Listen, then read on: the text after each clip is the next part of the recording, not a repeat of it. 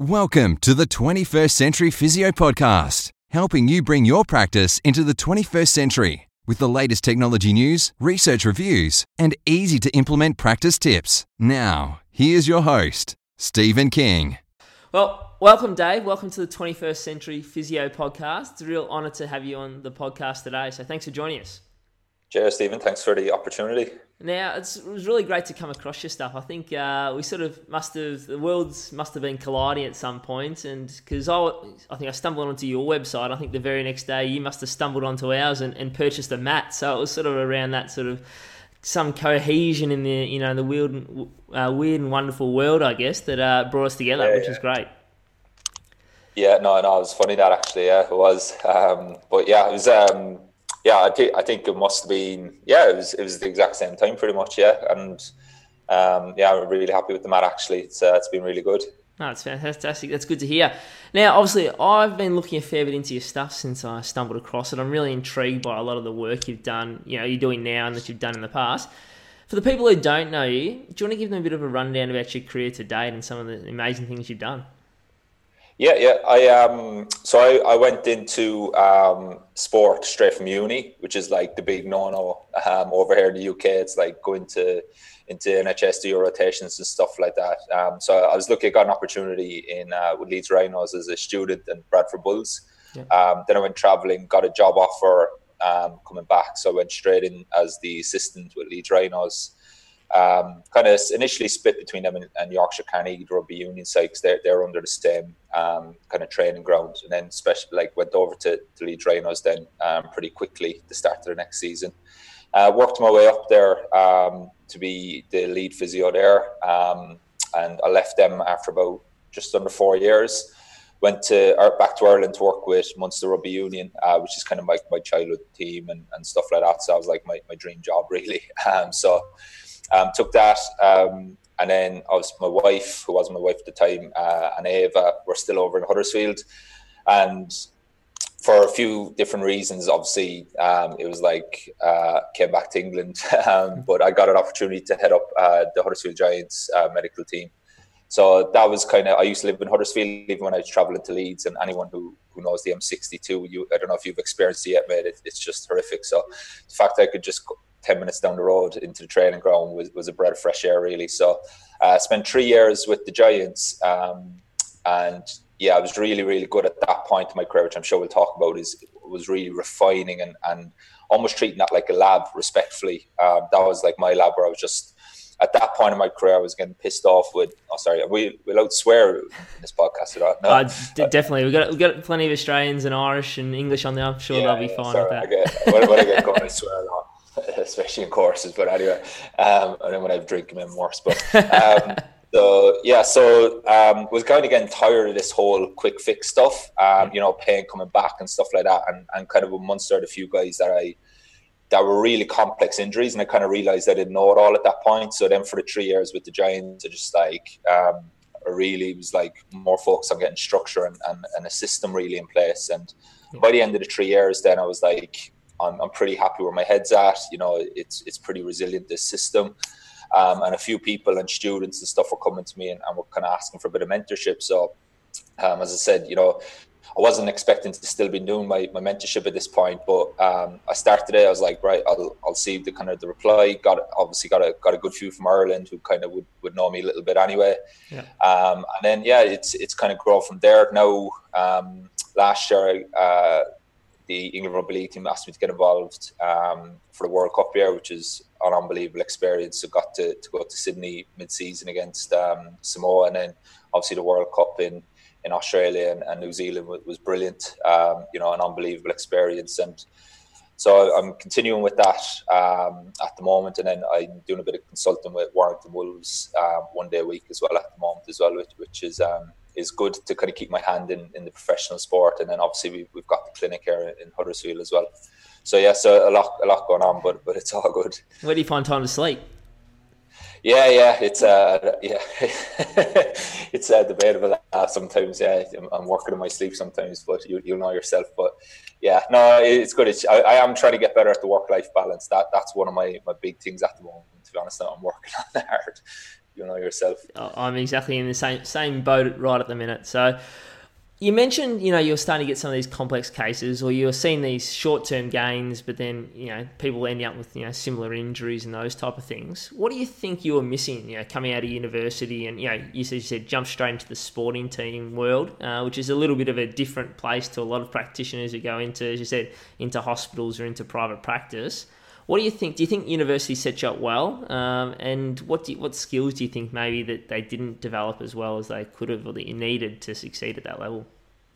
Yeah, and that's an interesting one. And again, I don't mean any disrespect to lecturers or anyone listening to this, but I don't think they set us up well. And some of my best mates are lecturers now, and they've worked in pro sport and they're in universities, and I'm chatting to them a lot, and they're desperate to try get stuff in, but it's so hard for them because they have to apply, or they have to fit it towards the CSP and the HBC over here in the UK of certain stuff they have to hit. And I think until that stuff changes, the lecturers are stuck between a rock and a hard place. So I don't think it's necessarily their fault, but I think when we're in university, there's a few things. I think there's a false belief that what you get shown in your labs and stuff like that, it's going to work brilliantly with every patient. Yep. And the other thing then is we just treat the side of pain. And I think therapists and new grads especially, they get a big shock, and it's quite overwhelming when you go into the real world and you do what you were taught, and there's not much change, or the pain experience moves, or they feel okay, and then it comes back again, and it's the structure and the thorough understanding, I think, is lacking a little bit there. And like everything, you need exposure to it, and you need to start developing your own way. But I think that was the big thing for me anyway, that I think I was lacking. And I was very lucky to have a really good mentor starting out, like Myron Jones, who's in Melbourne at the moment. Obviously, I mentioned him with Melbourne Storm, but he kind of he showed me the value in soft tissue work. He showed me the value in people getting strong. He showed me the value in looking at the whole body and the kinetic chain. So for me not to be sidetracked, as I call it, into getting into bad habits, that was very, very valuable for me. And I think that like I'm really, really grateful for that opportunity, because that just kept me, I think, in my opinion, on that right road from day one, really, without kind of going down and developing kind of bad habits. And again, to define the bad habits, it might be a little bit tricky. And again, I appreciate that's a bit of opinion, but if that makes sense. So I think the confidence, clarity and structure, I don't think is there when we leave uni. And that's the thing I think we need to work hard on. And that's the thing I've been striving for, and I'm continuing to try improve my clarity and structure in my system, really, Yep, fantastic. Well, you mentioned your system. You spent sort of 3 years developing it and sort of refining it. A bit of a test lab with some of the guinea pigs there. The sports teams. All sorts thrown at them. So what does the system involve? Because I noticed, you're big on that with your academy. Yeah. So for me, and the value of my academy and my mentorship, I always say to people, it's not the techniques, it's not the exercises and stuff like that. It's the understanding and the clinical reasoning. And I think there's a massive issue in our profession with. Sorry, I don't want to steal your thunder with questions maybe later, but I think clinical reasoning, it's a big thing that we need to improve on as therapists. And not only that, but just common sense and logical progressions, I think is something that we need to get a lot better at, myself included. But for me, it's all about linking the injury history, or the person's story, as we call it. And again, I know Peter O'Sullivan over there, he talks a lot about the story. And I kind of came across the story from a sports psychologist that I worked with. And then it was nice when a lot of different people are looking at it from different ways, and they're using the same terminology. And I like story, because story usually is somebody who becomes a hero.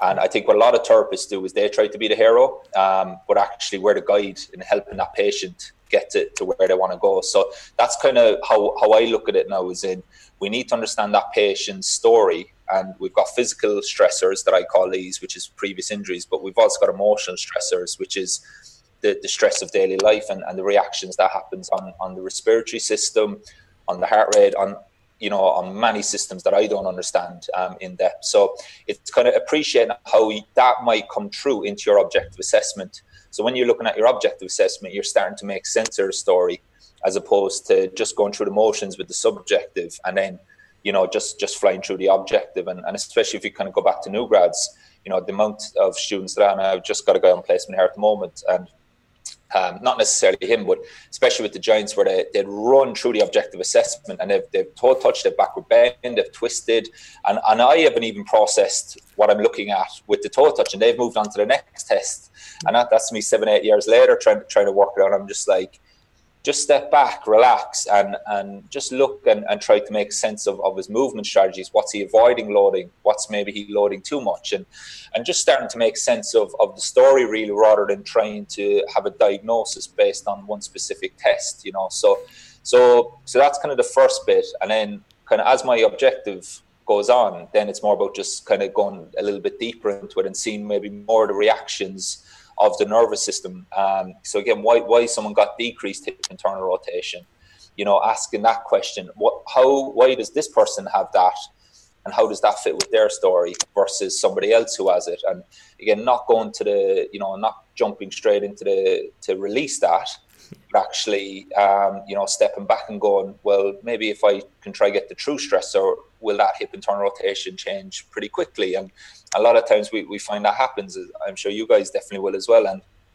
And then the last bit then is understanding, and this fits nicely with your stuff, and this is what really attracted me to your stuff, is what directions of force, as I call this, the person struggling to tolerate load.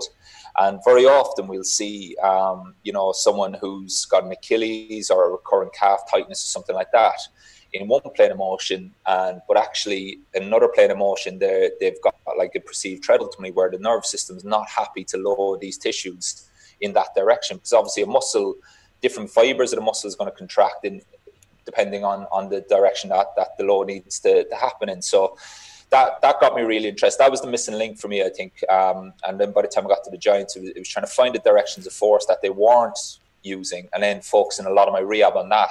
So my hands-on treatment is desensitizing tissues maybe that are contributing to the pain experience, but a lot of my rehab, kind of the 80-20, 80% of my rehab then is giving back the body's ability to tolerate loads in the directions that they're missing, really. And once we have those that bit of information from the objective, then it gets very easy, because the my hands-on work, it's the start my loading.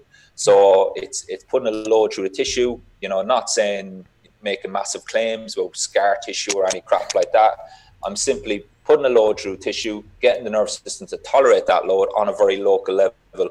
Then the rehab, we can build out from that, so we can get the synergies to fire together. We can get the nervous system to self-organize and start to load them through that progressive pathway, which again, you guys will do it looks like you do a lot of similar stuff to myself. And then as I kind of mentioned to you as well, of having that common sense step-by-step progressive pathway, really, where you're just increasing the load every session. You understand where your exercise fits into where you're at with the patient and how that gets into the end goal. And I think a lot of therapists that I see, especially when they come into my mentorship, they're working session to session, where their heads down, they're treating the person in a session per session, but there's no long-term plan of where they're trying to get to. And that's kind of my thing is after that first session, is you kind of realize, okay, they need to be hitting this at session 2, session 3, session 4, and that's really important in pro sport as well, because that's ultimately the thing that's going to give you the prognosis of when they're going to be back training, or when they're potentially going to be ready to play, really. And I was very lucky, obviously, to have exposure to that from an early age, whereas a lot of therapists don't have that exposure, where there's no pressure on them to answer these difficult questions. Sorry, I've rambled. I'll do that a bit. I hope that answers the question. No, I think that's awesome. I think it's a very similar approach to what we use at Matt.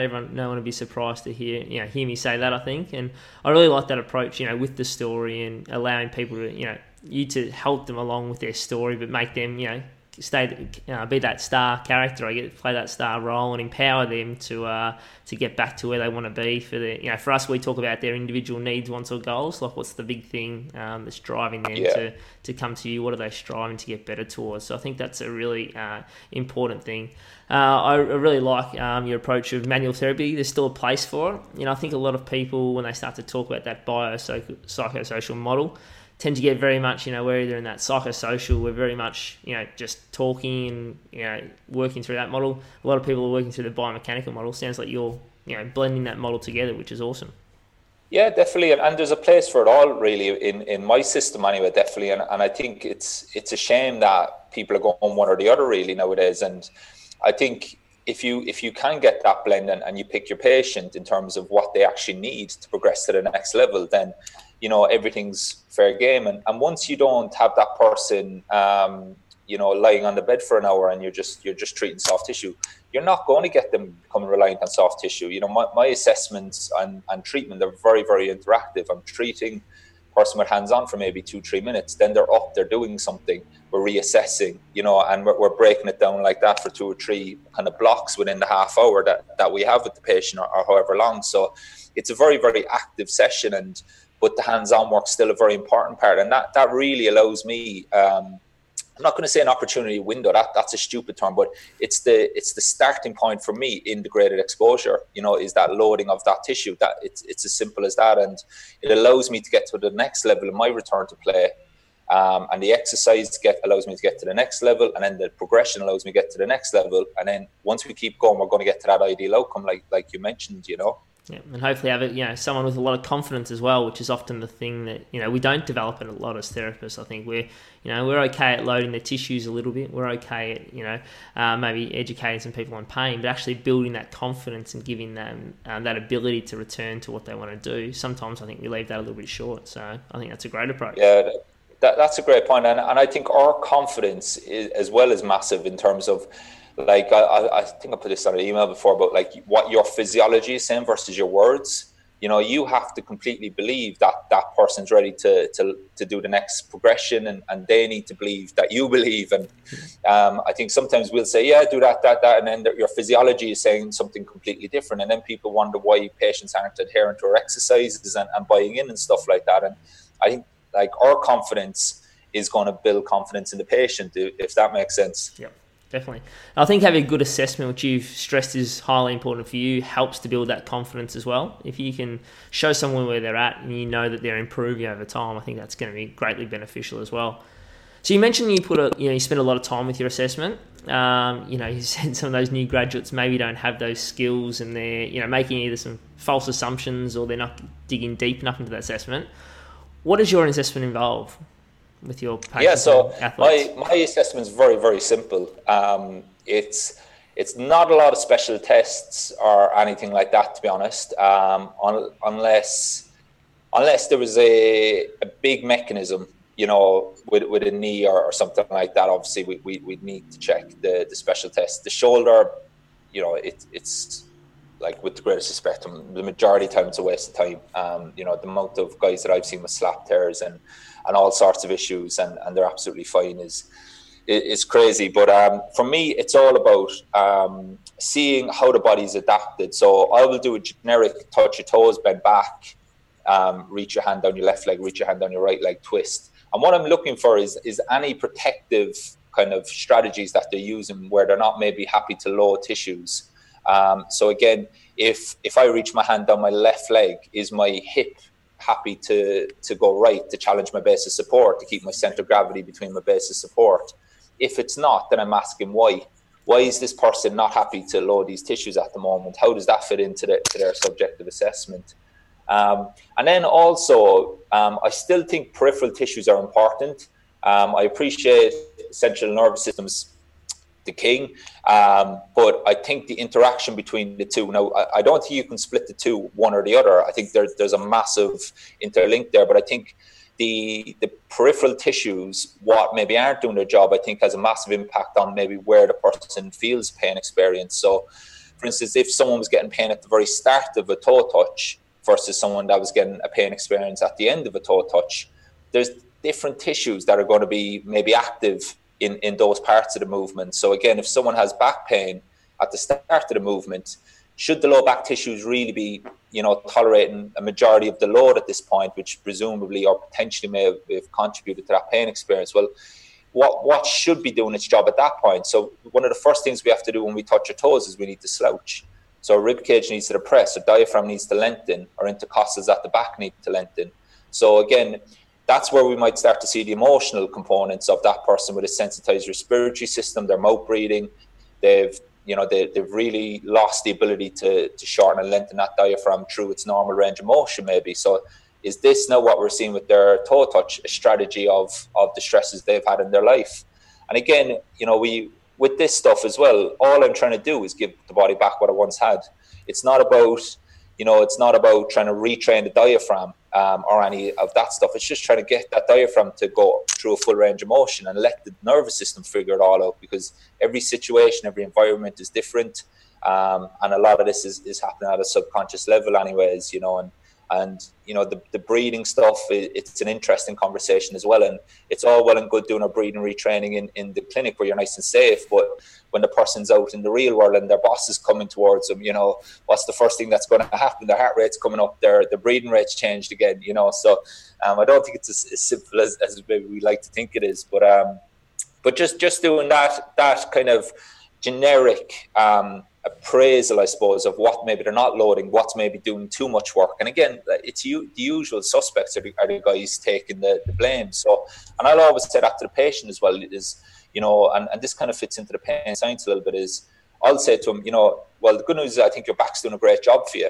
I think it's doing a lot of work for you at the moment, because maybe these tissues aren't doing enough work. And that's really quite powerful, I find, is because it breaks their belief system straight away of, my back's weak, it needs core exercises and all this stuff. And once they understand that, the relationship to it is a little bit different. And then I'll use pain as an opportunity to go, if you have a pain experience, then potentially you're maybe using these tissues a little bit. Let's go back and try change that strategy a little bit. So that can be quite powerful. But then once we've done that I've skipped a little bit there, but once we get back to the objective, then looking at passive assessment, I think the passive assessment is very powerful. If someone's got decreased hip internal rotation in supine, but they've got full hip internal rotation in prone, there's different tissues shortening and lengthening depending on the assessment, so we can get a lot of valuable information from the basic test that we were taught at university. But I suppose it's more that critical higher level thinking that we probably want to try do now. And again, step back, take a breath and start to ask yourself questions. Why is their hip decreased in internal rotation supine, but he's got full internal rotation in prone? And then, as I said, the ability to develop tension or build tension is then the final bit. So I've kind of got 8 tests that I'll do for the lower limb, and just very, very simple tests. I'll put a perturbatory force through the tissue and see how the person reacts to that. Can they actually develop an isometric contraction between the hamstring, the gastroc, the glute, and the rec fem? Can they co-contract at the knee at a very low level on the bed? And again, that gives me a nice starting point then, because if they can't do it there, then, if I go up onto my feet quite quickly and they get pain, etc., I've kind of don't know what it is. Whereas if I can get them an ability to do that at low level, then take them up onto their feet, then if they get pain, I go back, check the previous level. Have they still kept that? So again, is it an increased loading issue with the tissue, or is it that they just don't have an ability to work that hamstring isometrically in the first place? So we can kind of then start to get that stepping stone where we can recheck our work. And if someone does have pain, then it's just a simple regression to the previous level. And we probably haven't got their nervous system to tolerate loading at that level enough before we've progressed. So for me, it's just about step by step of kind of clinically reasoning what peripheral tissues may contribute to the pain experience, do our best to desensitize them, do our best to tolerate loading to those tissues, but also, most importantly, tolerate 80% of my loading is the tissues that maybe aren't doing a good enough job, that's maybe causing the area of the body to have excessive load and ultimately a pain experience, Yeah. So when you say they're not doing a good enough job, you said you sort of do some perturbations and that type of thing. What else do you do to sort of stress those tissues to find out, if they're not, pulling their weight, I guess? Yeah, so like a basic manual muscle test, really. But for me, it's not about how that is more about what I'm interested in. That is the journey to the isometric contraction. So again, I'll see kind of two to three strategies, really. Someone will use a high threshold strategy, and they'll kind of, I'll be pushing maybe 20-30% of my max voluntary contraction, and they're using 100%. So I'll take that with a pinch of salt. I'll say, okay, that's great. but just meet my pressure, and all I want to do is, do they have a energy, not energy expensive, energy efficient way of matching the load that I put through the body? Can they self-organize to figure that out?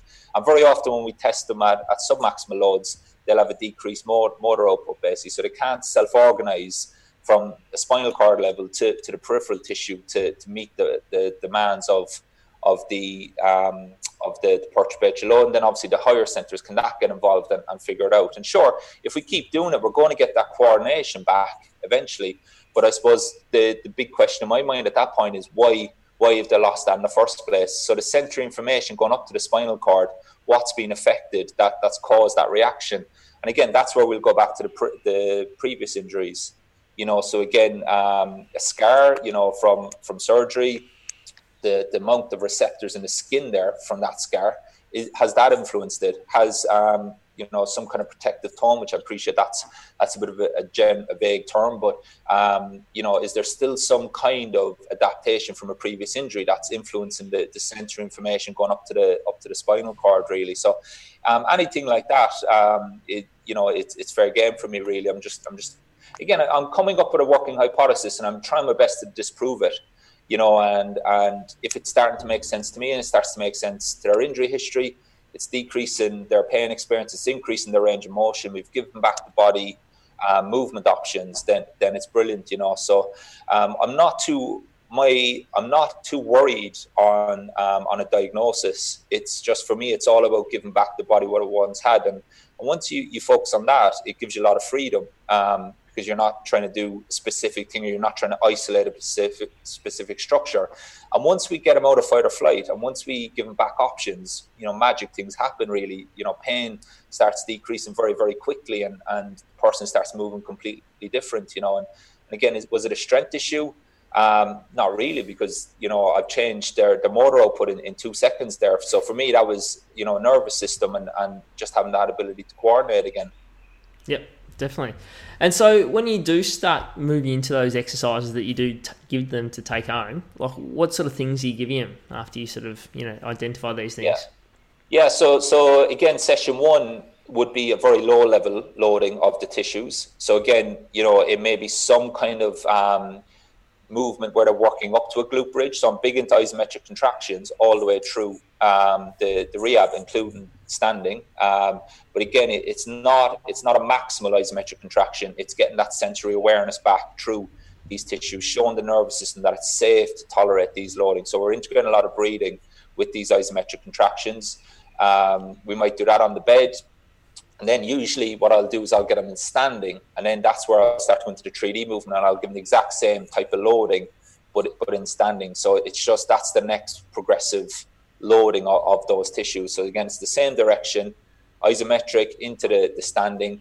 And again, it's all about, for me, it's the intent is the big thing, really, because we, from a movement point of view, we've got an intent, and then all the different layers will self-organize to achieve that. So that's kind of where the 3D movement stuff's really, really nice, because you can just give them a task, and we can get these tissues to activate subconsciously, which I think is really powerful. Yeah, and I think when you think about those principles in neuroplasticity, that makes sense too. You're going pretty specific with what you want to do. You're going specific to the direction, specific to that task which that individual needs to do. And you mentioned focus, which I think is a key thing, which again, I think a lot of physiotherapists prescribe exercises and the patient doesn't really have to think about doing them. Whereas we know from the principles of neuroplasticity, intensity in that focus is actually really important to create some of those neural changes too, so neural adaptations. So I really like that approach. Massive.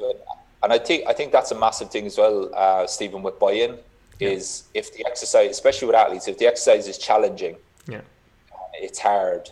And even like with the breathing stuff, I get a lot of people say, they won't buy into my breathing exercise and stuff like that. If you challenge someone to slow down their inhalation through their nose and take 10 seconds to inhale through your nose slowly, a lot of athletes will find that challenging. Then you'll get the buy-in, because they want to naturally they want to beat the next guy, or they want to problem solve, and that's the biggest difference really from my experience with pro athletes versus amateurs is pro athletes can problem solve very, very quickly, and then that's really good for us because we can progress into the next level quite quickly then in the loading.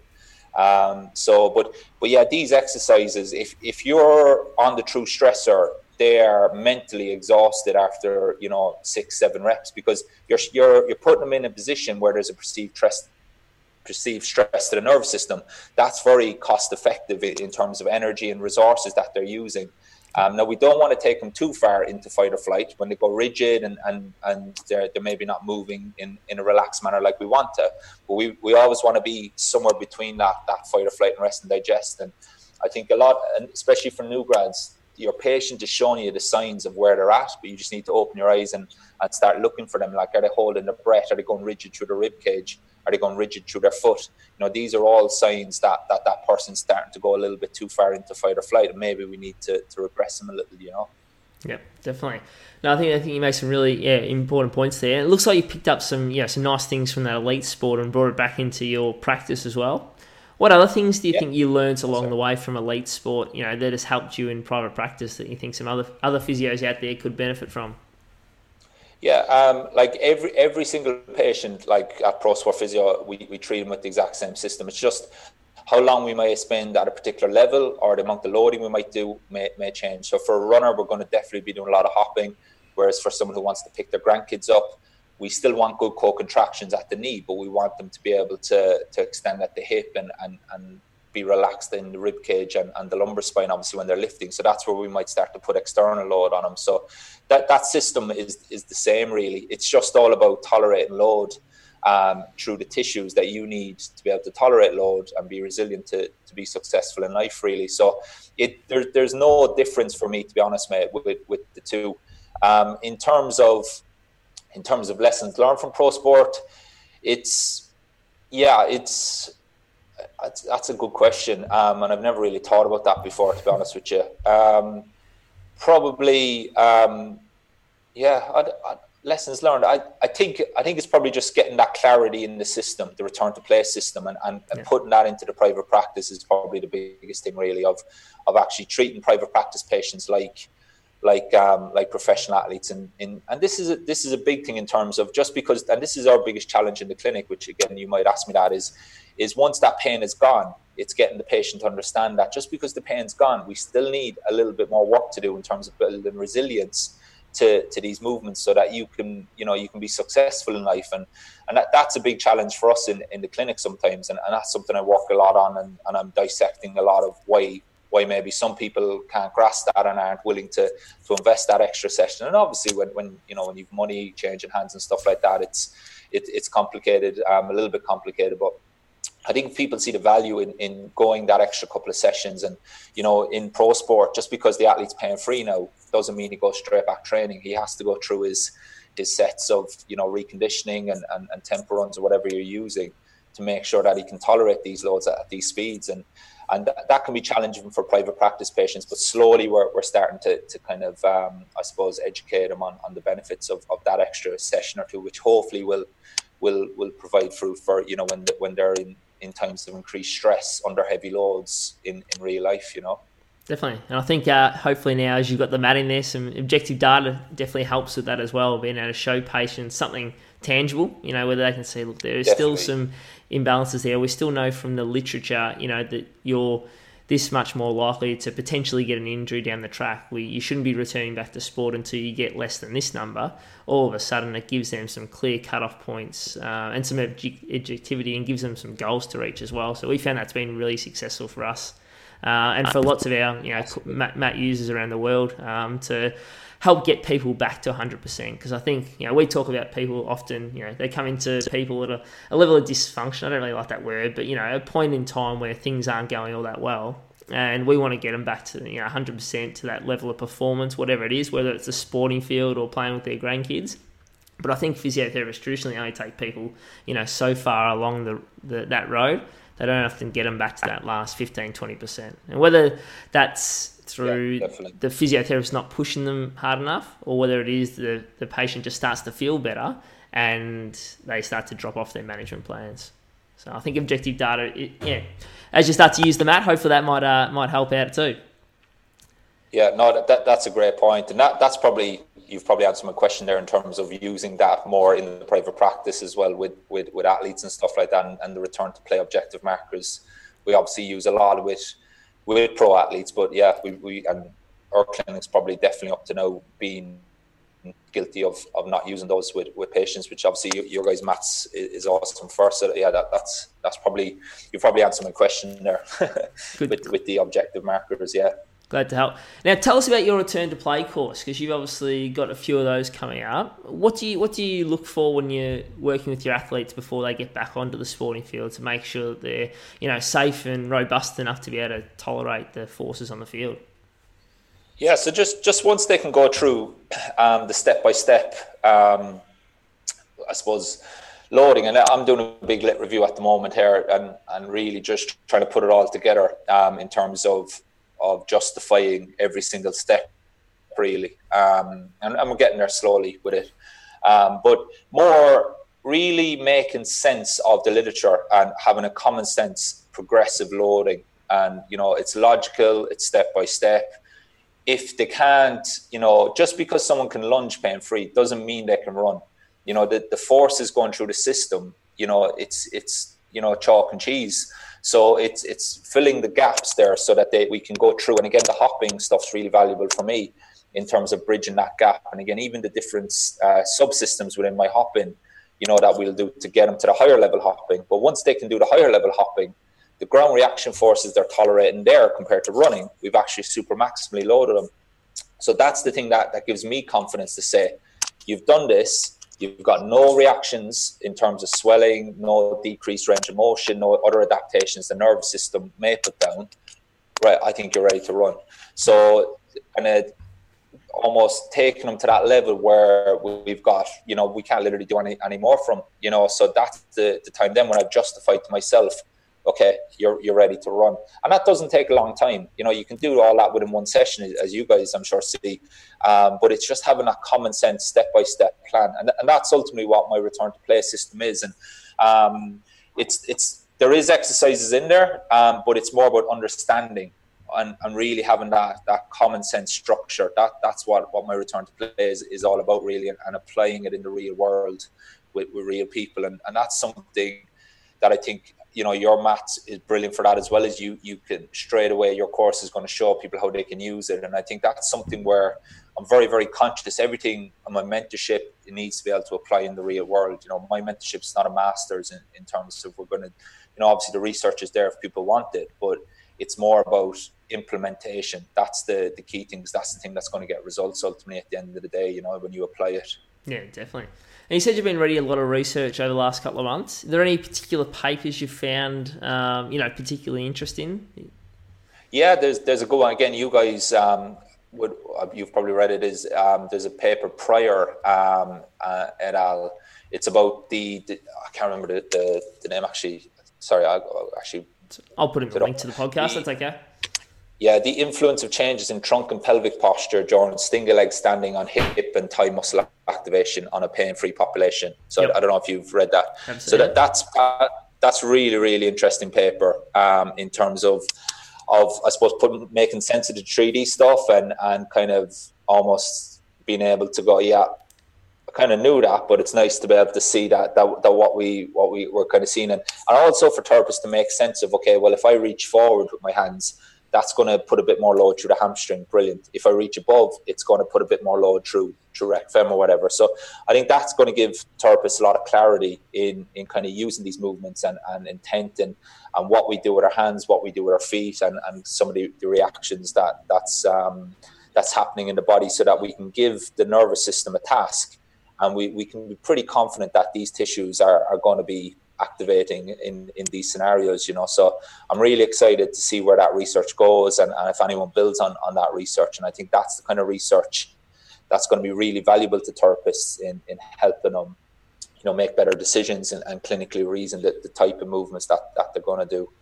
I actually really love reading that paper. It fits some of my biases pretty nicely, but it also made me think back to some people that I've learned a lot with at the Gray Institute. I'm not sure if you've heard about them out of the USA. Yeah. But they've been talking about that sort of stuff for 30 years, and it's actually nice to see, they're sort of saying, why is everyone lying on their back to train TA? If you start to then, reach up and do these type of things in all three dimensions, that's going to be getting a lot more activation than lying down on your back and trying to, suck your belly button in, and much more functional as well.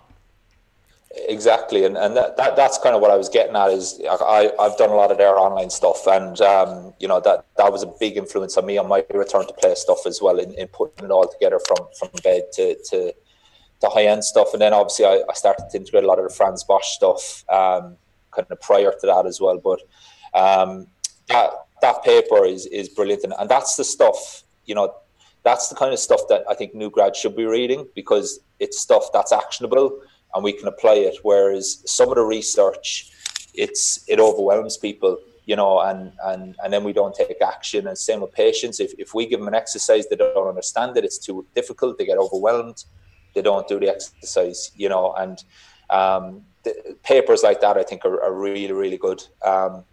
And again, when we look at any of the motor adaptations, the pain and noxious stimulus papers, like Kylie Tucker and Paul Hodges are doing really good stuff up in Queensland. That's the stuff that's really, really interesting, where we see what happens to the body when there is pain or noxious stimulus, how the body adapts to that and takes forces away from the areas, And again, what you're seeing now is that just a reaction to how the body's adapted from the previous injury or the previous injury, and stuff like that's really, really, like, they're really good papers to be reading that and stuff, for new grads to start to understand movement and understand, human behavior, I suppose, really. And those kind of papers, I think, give a lot more than they do, a lot more good than harm. And I think some papers can overwhelm therapists a lot, and almost cause us to stop in our tracks. Definitely, and create whole industries. Some of that early stuff from Hodges and Hyde and those guys, ended up with everyone doing those TA and VMO exercises and those type of things. Whereas I think now that they're being interpreted the right way and more research is coming out, especially putting it together with the central nervous system, I think it's all, it's an interesting space and something I'm definitely interested in as well. Massively, yeah. There's obviously a lot of physios out there who want to follow a similar pathway to you did get into that elite sport. What are some advice you'd have for people to get into it? What are some of the things you enjoyed about it, and what are some of the things that maybe you didn't actually enjoy that much about it too? Yeah, that's a good question. I think you have to be willing to work hard. You have to be willing to be obsessed. To be honest with you, it's a night and day job, and you need to be willing to put the work in. And when I first started, I was in at, leaving the house at 6, I was in for 6:45. I was getting back at 9, 10 at night, but I loved every minute of it, so it didn't matter. And then I'm reading in the evenings, I'm reading on Saturday, Sunday, just trying to learn more. And I think because the sport environment, especially in rugby, anything could be thrown at you at any given time, and you can't know it all. So you have to be constantly kind of on your toes with it.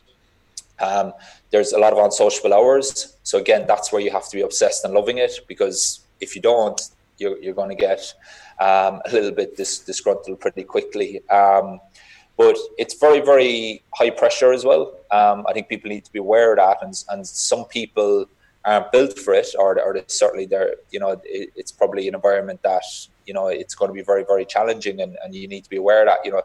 It's a high pressure environment. There's mistakes being made, and if you make a mistake, there's consequences. Especially like in the World Cup as well, the media are on our backs, and like fucking they don't know half of what's going on, but they'll put stories out there, and then you'll have other people commenting on what you're doing, and they don't know shit, and that can be quite frustrating as you go up the level. And I actually put a blog on that with hamstring injuries. I think it was like Liverpool had a lot of hamstring injuries 3-4 years ago. It's like everyone was giving their tuppence. I'm like, you've no idea what's going on behind the scenes at a pro sport club. So I just think it's really disrespectful for therapists to all of a sudden, be an expert in something that they have no idea what's going on behind the scenes. There's so many factors anyway. So be ready for that. It's especially easy with social media these days.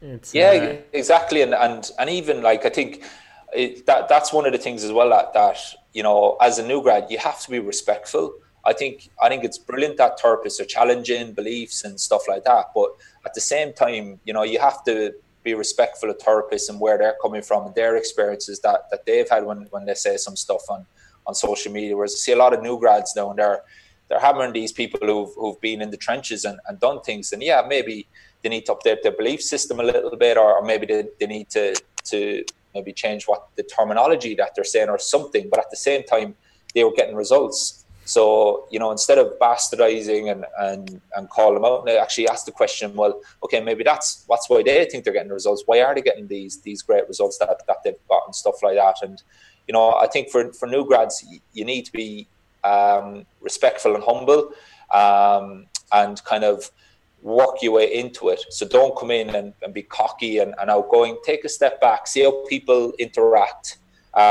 get to know the personalities in sport, and then start to kind of come out of your shell a little bit rather than going into it full guns blazing. Because as I said, first impressions are massive in pro sport. And if the coach don't like you, it doesn't matter how good a physio you are, or the captain or one of the senior players think you're cocky and they don't like you, that's going to have a big impact on your results ultimately at the end of the day, and stuff like that's important as well. And I think the best therapists that work in sport are therapists, I think, that are certainly in rugby that I've seen, are therapists that have been involved in sports themselves, and they just know how to handle themselves in group situations. Because it's, if you're taking a pre-ab group and stuff like that, you have to be able to communicate, and players aren't going to be thinking about pulling their TVA in or anything like that. They're not going to give a crap about squeezing glutes. They're having a chat to their mate, and it's, can you keep their attention? Can you have authority in that situation and stuff like that? So there's a whole host of skill sets that you haven't even been tested on yet, in university going into sport. So it's just being aware of that. And again, I don't want to put people off, but because it's the most rewarding thing in the world, like being in Suncorp Stadium for the World Cup final in November. That was probably the highlight of my career. Like the police escort, you're in the bus. It's just like there's nothing better than that. You're in the dressing room. Your adrenaline shaking. You can barely strap ankles. It's the best feeling in the world. But it took a long time to get to that level. And, the first year or two was head down, do your job, work the hours, put in the effort, have respect, learn, ask questions, and get to that point. Whereas I see a lot of therapists these days, they want it all very quickly. They want a lot of money. They don't want to work weekends. They don't want to work evens. It's like, fucking hell. You need to work your way up the ladder here, a little bit. And the therapist, if you want it badly enough, you'll make it. I'm a big believer in that. If you're a good person, you're in it for the right reasons, you'll get to where you want. Definitely, you just need to, you need that lucky break. But when the break comes, you have to take it as well. That's really important. And that your actions and your behaviour up to that point is going to dictate when that opportunity comes, whether you take it or not. Yeah, and I like that. I had a similar conversation with Luke Fuller a couple of podcasts ago where he was talking, you can learn from everyone. Even if you don't 100% agree with everything they're saying, there's always something that you can learn from someone, especially someone who's been out for a lot longer. Even if they maybe aren't, what you term up to date with the latest research, there's always some, clinical gold that you can learn from them. Massively. And there's always a reason why it's working. And again, once we ask ourselves that and we keep an open mind, you will get something. And even those therapists, their mannerisms, how they behave in front of coaches and players, there's stuff like that. Like, it's just gold, and that was something I was really lucky to be mentored at with Myron from an early age, is how to speak to coaches, and just watching him, how he's dealt with the situation, how he's diffused when a coach is coming down, storming into the physio room, demanding answers. And, that stuff, it's absolute gold. And some experienced therapists, they're in this level of sport for a long time because of those skill sets, and that's a massive part of pro sport as well. Definitely, very, very much so. Now, I've still got a full sheet of paper here with questions to ask you, but I'm aware that I've taken up a lot of your time today. So what I think we'll have to do is maybe we'll catch up on a podcast, or maybe we'll have to catch up over a pint of Guinness when I'm over there in a month or two running some of that courses. Sure.